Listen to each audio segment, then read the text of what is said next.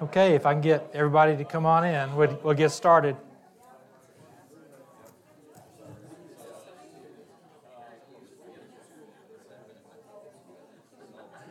You know, I hate to embarrass people, but I am about to.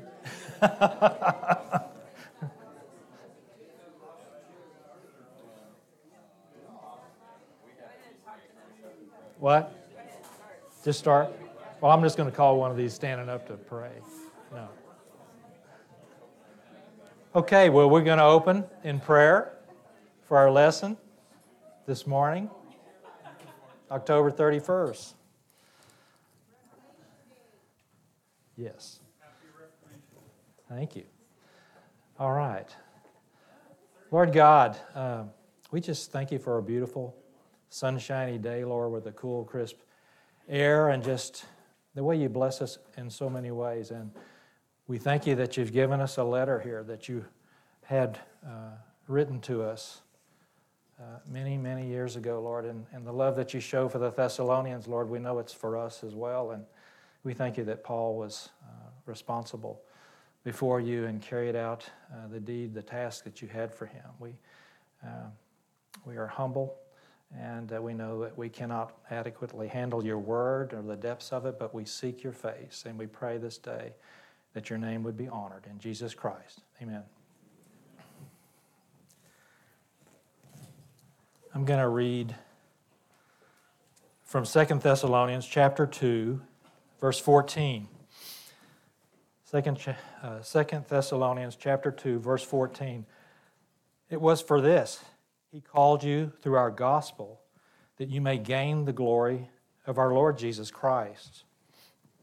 You know, last week I spent the entire lesson going through verse 13, and we saw some amazing truths of God that he had chosen. He chooses us for salvation from the beginning, and it's really before the foundation of the world. And we saw the process. We spent quite some time looking at the process. He gave it to us. It's through sanctification by the Holy Spirit and belief in the truth. And then we looked at John 16 and verses 7 through 11, and it helps us understand the sanctifying work of the Holy Spirit, how He brings us to the point that we see that it's the sin of unbelief that keeps us from salvation. And He makes it. He convinces, it says in the Word. He convicts. And He enlightens us to the truth that is the gospel so that we can make a free will choice. You know, I like to think of it like this. I think the Holy Spirit clears the table. But first we have to be drawn to the table. And I think that this verse that we just read in 14 helps us to see that. Scripture's really pretty clear that in order for anyone to come to Christ, we must first be called. That is, we must be drawn. Because left to our own devices, we would never come. Listen to what Jesus said in John chapter 6, verse 44. Again, you may just want to write these down because I'll be using a few scriptures. Jesus, speaking to the crowds in John 6:44, said, "No one can come to me unless the Father who sent me draws him, and I will raise him up on the last day." The Father draws us. And we should also be aware of the fact that being drawn to the Lord is not limited to only those who will believe. Listen to what Jesus himself said in John chapter 12, verses 31 and 32. He was speaking to a group of Greeks at the time. This was after the triumphal entry. And Jesus said, "Now judgment is upon this world. Now the ruler of this world will be cast out. And I, if I am lifted up from the earth, will draw all men to myself." What does he mean, lifted up from the earth? The cross, the crucifixion. He's referring to his death, right? And really, that's the centerpiece of the gospel. when we think about it. So we see that he's drawing us to the gospel there. So verse 14 is telling us basically the means by which the Father draws us to the table, if you will. And it's the gospel. And that makes it very important. It makes it very important that we get it right. You know, there's a passage in Galatians where Paul, I guess he exhibits what I would call righteous anger. He's very protective for the gospel, and he wants it right. Let me read that to you. Galatians 1, verses 6 through 9.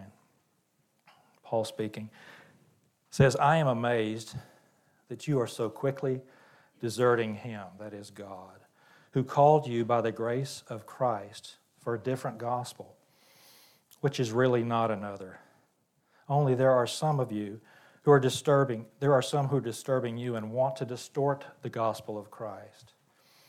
But even if we or an angel from heaven should preach to you a gospel contrary to what we have preached to you, he is to be accursed.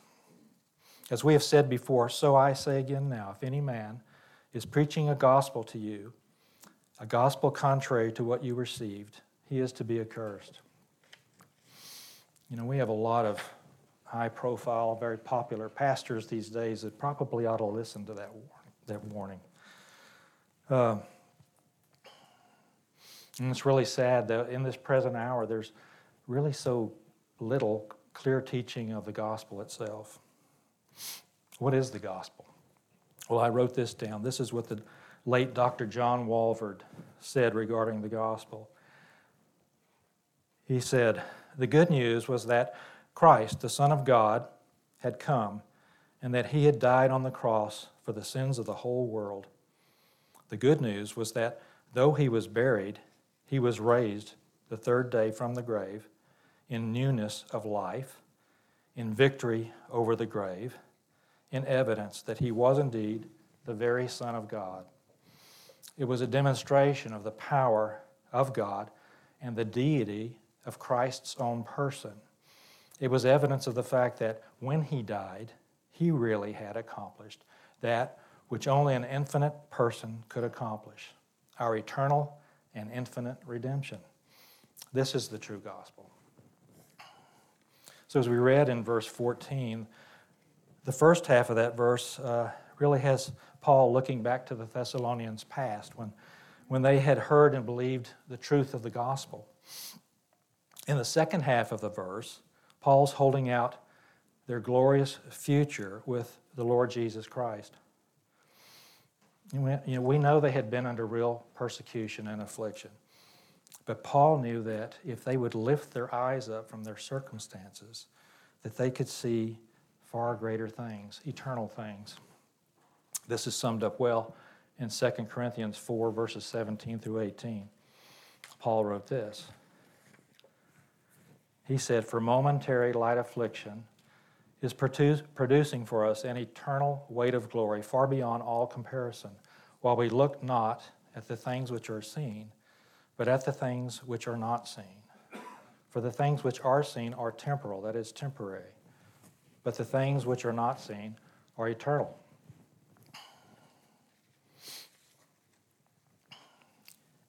Now, verse 14 also says, in the second half, to gain the glory of our Lord Jesus Christ. Not only will all believers be with the Lord in his glory, but the scriptures state that before God is finished with us on earth, we will be made fit, perfectly fit for heaven. Listen to Philippians chapter 1, verse 6. Paul speaking again says, for I am confident of this very thing, that he, God, who began a good work in you will perfect it until the day of Christ Jesus. So then in that day, we all will be truly conformed to the image of Christ. So what is the day of Christ Jesus? Well, the short answer is that's the day that we gain the glory of the Lord Jesus Christ. But it's the day when he returns to redeem us. And I mean our bodies, actually. our souls, our spirits are redeemed already at the time when we believe. And so we're talking about our resurrection or our translation, depending on whether we're sleeping, that is dead, or whether we are alive. We saw that in 1 Thessalonians chapter 4, verses 13 through 18. Paul tells us something of this in Ephesians chapter 3, verses 20 and 21. It says, "Now to him," that is God the Father, "who's able to do far more abundantly beyond all that we ask or think, according to the power that works in us. To him be the glory in the church and in Christ Jesus, to all generations, forever and ever." And in the King James Version it says, "To him be the glory in the church by Christ Jesus." So a glory is spoken of there. John the Apostle also spoke of this in 1 John chapter 3, verses 2 and 3. John said, "Beloved, now we are children of God, and it has not appeared as yet what we will be. We know that when he appears," that would be at his return, we call the rapture, "we will be like him because we will see him just as he is, and he will be in his glory. And everyone who has this hope fixed on him purifies himself just as he is pure." So let's go on then to verse 15. Any comments to that point? Verse 15, back in chapter 2 of 2 Thessalonians. "So then, brethren, stand firm and hold to the traditions which you were taught, whether by word of mouth or by letter from us."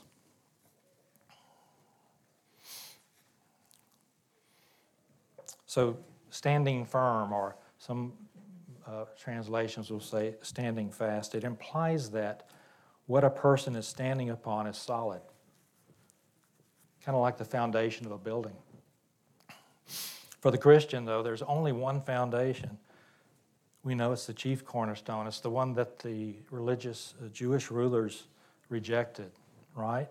Jesus Christ.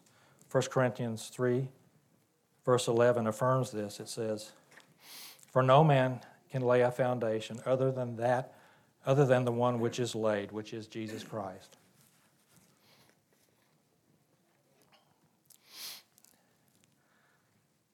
I'd also point out that to stand firm doesn't necessarily mean to stand still. Among Christians, and myself included, there's a tendency, a natural tendency in our flesh just to backslide. And there are many things that are vying for our attention these days. It can happen that we become weary of doing good. And we'll see that phrase, weary of doing good, in the next chapter in verse 13, because Paul was concerned that this could happen to the Thessalonian believers. But continuing in verse 15, listen to what Paul tells these believers. He says, to hold to the traditions, whether by word of mouth or letter from us. Of course, we understand this means all of the apostolic teachings, which would ultimately comprise the New Testament. Most commentaries would agree on this. But I'd like to deviate, like I do, from the standard interpretation here just a little bit, because I think we should or might consider another application. First, let me say this. Only the writings of the men who wrote the Scriptures, both Old and New Testament, only those are inspired and inerrant. However, I do believe that we are currently living in difficult days. And I believe that the forces of darkness are getting their message out to the masses without being impeded. And there are many people, being so much like sheep, are without much discernment. And they fall for all kinds of absurdities. The word for traditions in the Greek is paradosis. It means that which is given alongside or close beside. You may not know it, but I was not saved until I was 37 years old. I hadn't trusted Christ as my Savior until I was 37. And it seems like, at that time, the Lord brought many, many sound teachers to me. And I was just feeding on the Word, and I was feeding on their commentaries as well. These are guys like McGee, I quote him all the time, Harry Ironside, Louis Berry Chafer, and A.W. Tozer, G. Morgan Campbell, Oswald Chambers. All these guys, for me, came alongside to Scripture and really opened up the Scripture to me. You know, I was really hoping Charlie was going to be here today because I planned on embarrassing him. But he'll just have to hear it. What? Okay. So, I just want to say that, you know, although they're becoming fewer and harder to find, there are still men of God around who are bold to give God's Word, and they do it with sound teaching and with accurately handling it. And I would say that we are very blessed to have such a teacher here at Burney Bible Church. And, you know, Charlie's sermons do indeed come alongside Scripture. And we as Christians should hold fast to what we are taught in this church. Not infallible and not inerrant. I'm not saying that, but precious teachings full of light in an ever-darkening world. And I just don't think that we should take that for granted. That's what I had to say on that. So, verses 6, yes? I think the other thing is, you know, we should be like the Bereans and test everything. You know, it's easy to say, well, you know, we've been in this church almost 20 years listening to Charlie. And Right. always heard good things, but, you know, we are always to be testing and asking and going back to the Scripture. We should never sit under anyone and just assume we're always hearing truth. And that's very good advice. Yes, we do. You do. You know, we're still held as responsible and accountable for what we tolerate as the truth of God, and the standard that we have is before us right here. Even Charlie, you know, we do check those things, and that's what we are called to. That's good. Very good advice. Check. Okay, verses 16 and 17. Let me read those. Now, may our Lord Jesus Christ himself and God our Father, who has loved us and given us eternal comfort and good hope by grace, comfort and strengthen your hearts in every good work. So these last two verses then end with prayer for the Thessalonians, prayer for comfort and strength. And these were two desires Paul had for them, and it was probably in view of their recent anxiety, which would have been created by this false letter that we studied, you know, a couple of weeks back regarding the day of the Lord, whether they were in it or not. And so they needed God's grace to strengthen them. But I would also draw your attention to the phrasing here in the sentence. You know, we have both the Son and the Father mentioned in that verse, those verses.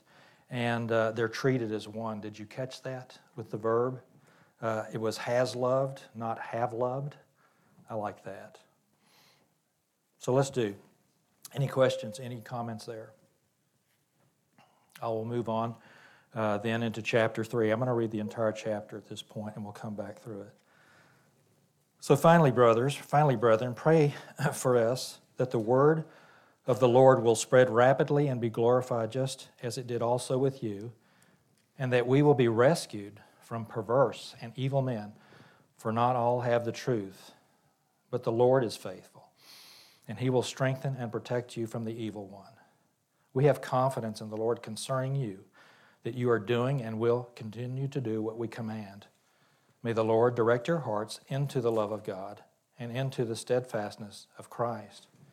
Now we command you, brethren, in the name of our Lord Jesus Christ, that you keep away from every brother who leads an unruly life, and not according to the tradition which you received from us. For you yourselves know how you ought to follow our example, because we did not act in an undisciplined manner among you, nor did we eat anyone's bread without paying for it. But with labor and hardship we kept working night and day so that we would not be a burden to any of you, not because we do not have the right to this, but in order to offer ourselves as a model for you so that you would follow our example. For even when we were with you, we used to give you this order: if anyone is not willing to work, then he is not to eat either. For we hear that some among you are leading an undisciplined life, doing no work at all, but acting like busybodies. Now such persons we command and exhort in the Lord Jesus Christ to work in quiet fashion and eat their own bread. But as for you, brethren, do not grow weary of doing good.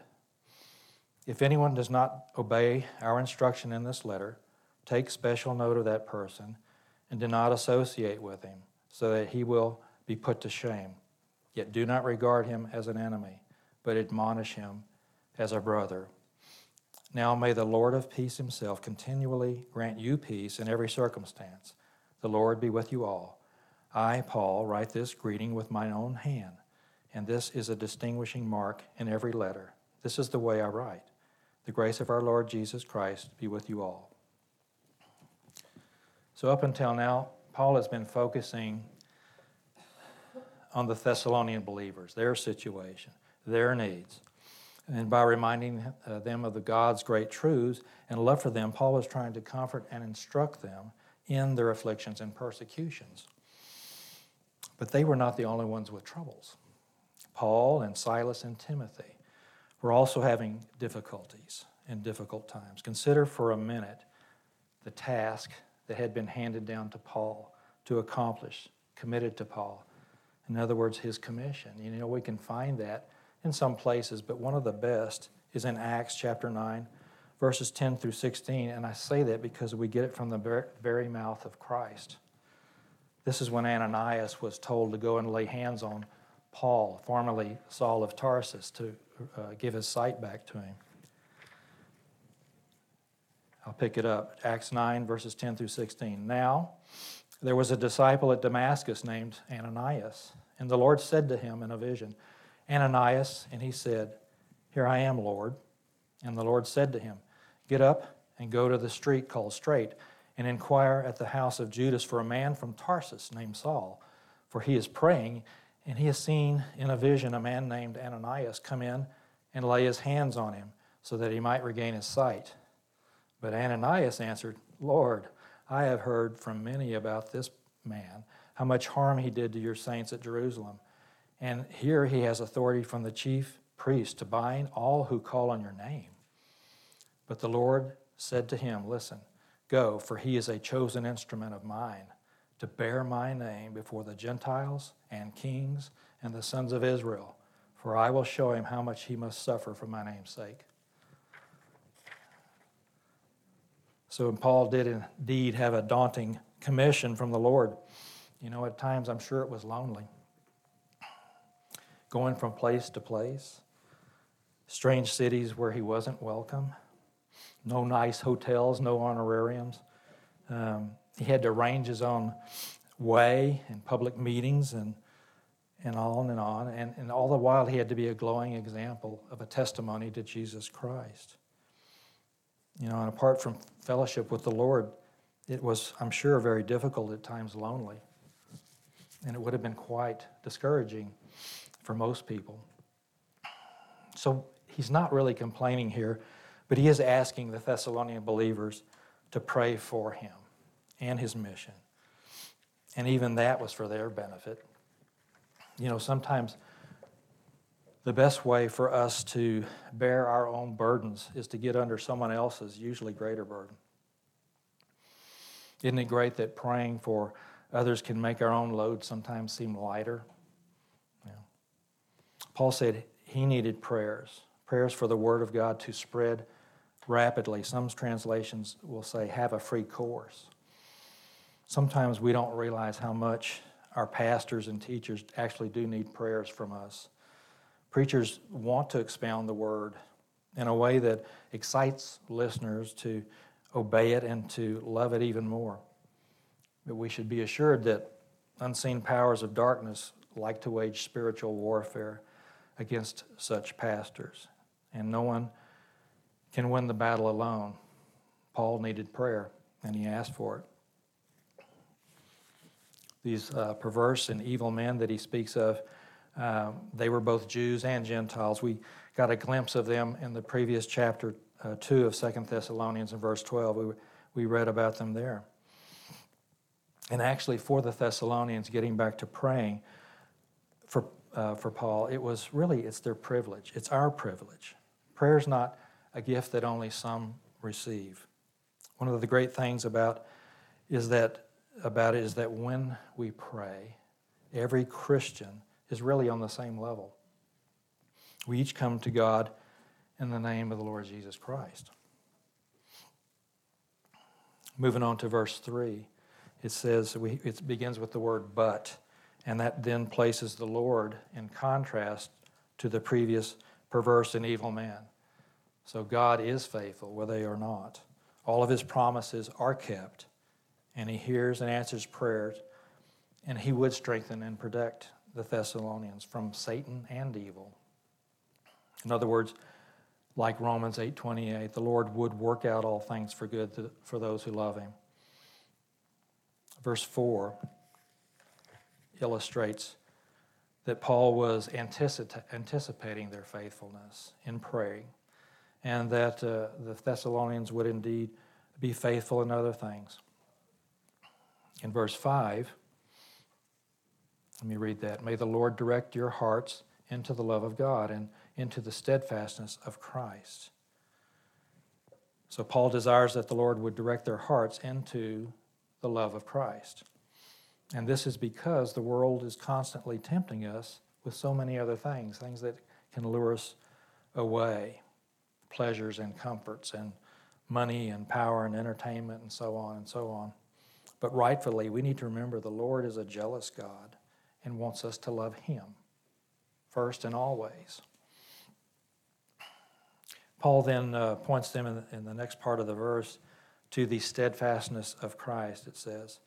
King James Version says, into the patient waiting for Christ. Gives us a little more light on that phrase. It's really our expectation of Jesus that he's focusing them on and us on in his return for us, right? And we should note, this is important, that they were directed to Christ's return. They were not directed to be waiting for the day of the Lord, and they were not directed to be waiting for the time of tribulation period. Okay. Any comments? All right. Now, in the remainder of chapter 3, Paul is listing and even commanding these Christians regarding some things that they should be doing while they're waiting for Christ to return. I would also point out commanding believers is not something that Paul does a whole lot of, and so I think that it has a greater emphasis every time that we do see him doing it.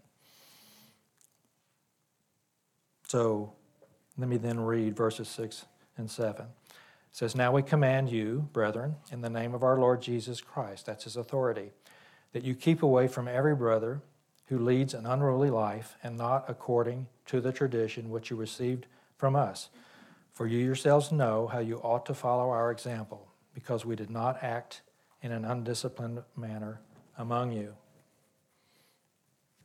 So Paul gives a command there, not to have fellowship with these unruly types in the church. And these were believers, okay?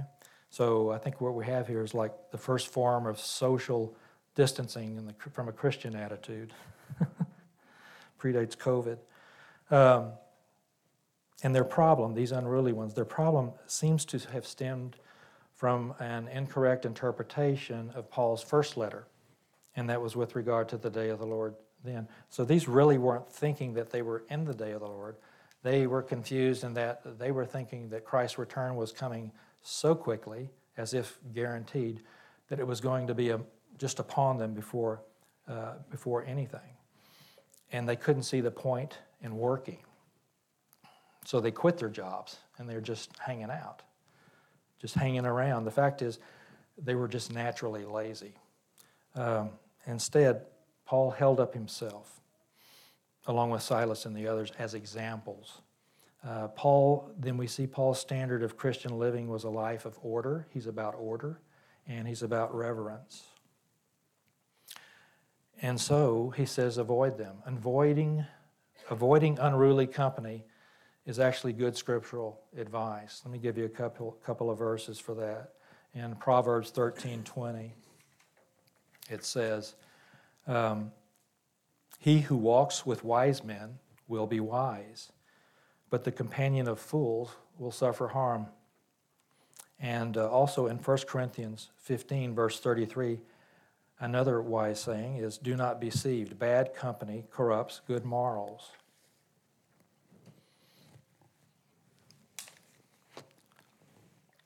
Jack, it seems too that I was thinking back to verse 16 of or 15 of the previous chapter. Yes. Hold to the traditions which you were taught, and then he's talking about their example, which is, I think, but then I was thinking about the contrast of how they were working and expecting nothing compared to the priests, and how the priests were expected to be held in very high regard. They were serving, but they were kind of expecting to be served, and they were profiting from, selling animals, all these different Right. things. And so what the Jews had seen in that tradition was, he's going, that's not the example to follow. Totally antithetical, right, to that. He's speaking of the Levitical priest, is basically built into their calling that they would, be over all of the sacrificial services on the land, on the animals, and they also withheld a portion for themselves. That's where their living came from. They weren't really given land like other of the tribes, but they had a source of income guaranteed. Paul had every bit of authority as an apostle to be treated at a much higher level than he ever chose to call on. And he does it for a purpose, and that's the difference in following out of faith instead of just being part of a system that's in effect. Let me read verses 8 through 13 again. This is Paul, again, speaking to the Thessalonians. Nor did we eat anyone's bread without paying for it.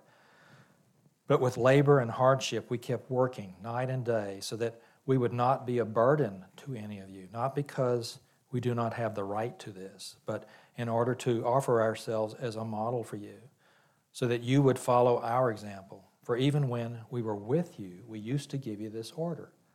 If anyone is not willing to work, then he is not to eat either.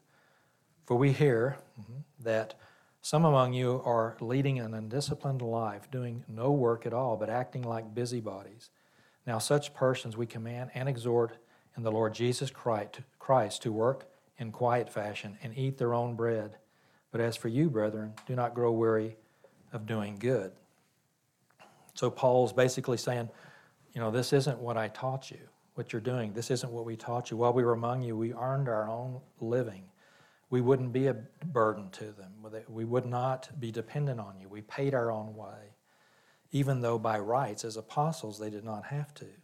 And they did it in order to set an example of how you should be living.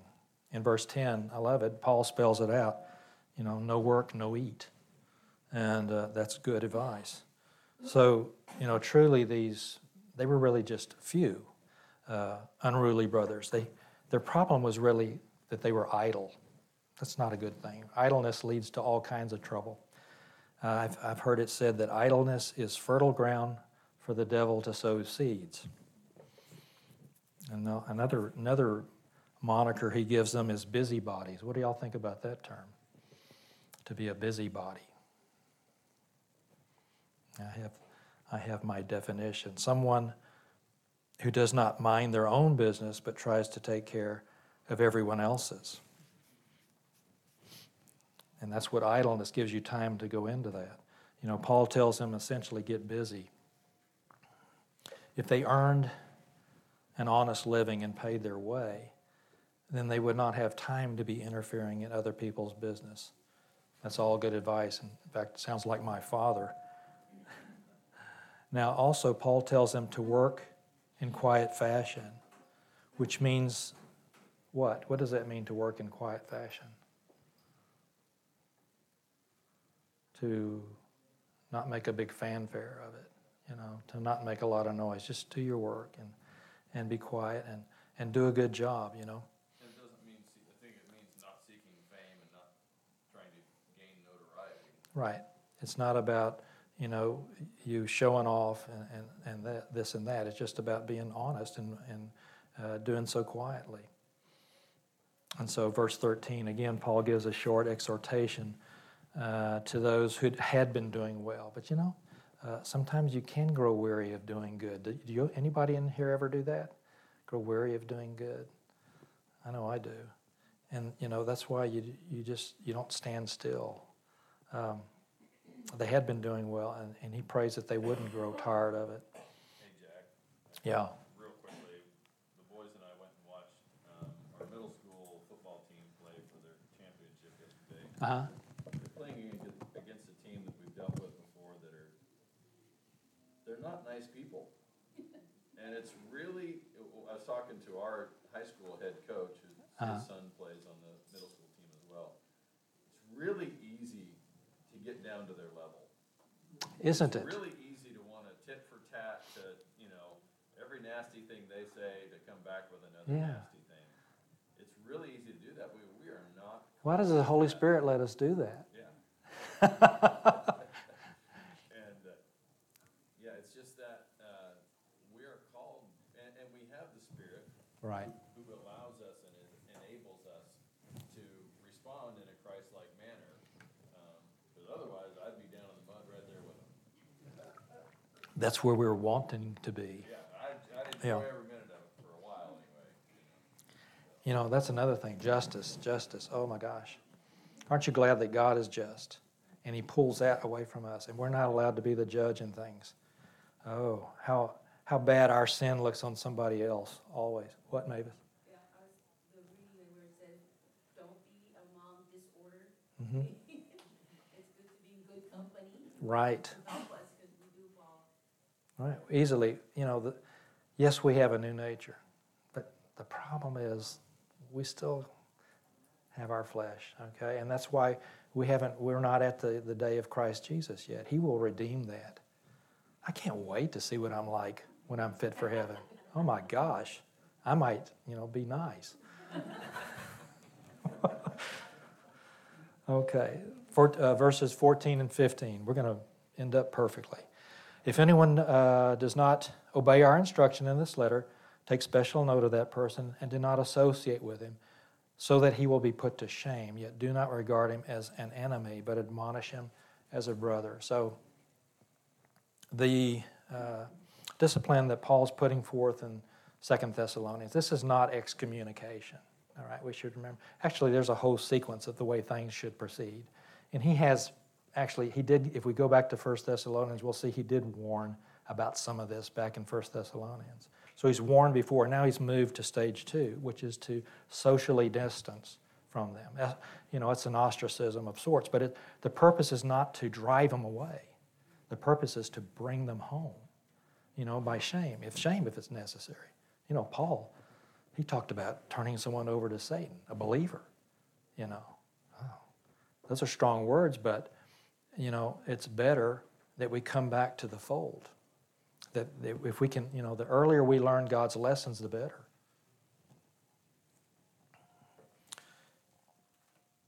Any comments there? On the shame, though, it doesn't say that we should shame them, but because we're not paying attention to them, they realize their shameful behavior. Right. Because we're not giving into it. Just like your kids, you're like, I'm just not going to deal with you right now till you change your behavior. Very good. Right? So Yes. it's not, you ought to be ashamed of yourself. There's Right. no good in you, and he's not beating them down. No. But ignoring and saying, you just can't fellowship with us by being this. Right. And she's talking about not going after them, rebuking them to their face, and constantly getting in their face about it, but to let the ostracizing accomplish its purpose. And I think it's in another. So that made me think of something. The Thessalonian believers that were not going weary of doing good read this letter, but so did the unruly people. Okay, they're reading this too. They already know what Paul has said. They have already been rebuked to their face, essentially here, and they understand that they're going to be ostracized until they feel shame. I mean, it's a softer way of dealing with them, but to bring them back, to a realization and back in that, they're believers, they're brothers, they're not enemies. So the last 3 verses are a prayer. Paul finishes now, rather than asking for prayer, he's praying back for the Thessalonians. He says, now, may the Lord of peace himself continually grant you peace in every circumstance. The Lord be with you all. I, Paul, write this greeting with my own hand, and this is a distinguishing mark in every letter. This is the way I write. The grace of our Lord Jesus Christ be with you all. So he finishes, and I think in these last verses, he had 3 specific things that he's praying for. First, he prays for their peace. He started with their peace and grace. He prays for their grace as well, the Lord's grace over them. And he also prays for the Lord's presence with them. You can't go wrong with any of that. He also certifies the letter as genuine by placing his own mark. And indeed, that certification gives us the knowledge that this is indeed inspired Word of God. It is Scripture. So I'm glad that he did that. That's really all I have. And I've enjoyed these 2 letters to the Thessalonians a great deal. I appreciate everyone sitting through it and helping us, get through it and see what the Lord has had for us. We will, next week, I'm going to put you on the spot. Kelly's going to be teaching next week, and I'll be back for a week, and then we'll see what happens. Okay? And Jeff, will you close us in prayer? Sure. Father God, thank you for all your goodness, for that you are in us to redirect our sinful selves, Lord. Thank you that you have the power, you have the strength and all that we need. And thank you that we do not have to live in our flesh to be controlled by it. Just thanks for Jack and for all the work that he put into this, and just pray you bless him for that. And pray that as we go and hear from Jerry this morning, that our hearts will be open to hear you. In Jesus' name, amen. Amen.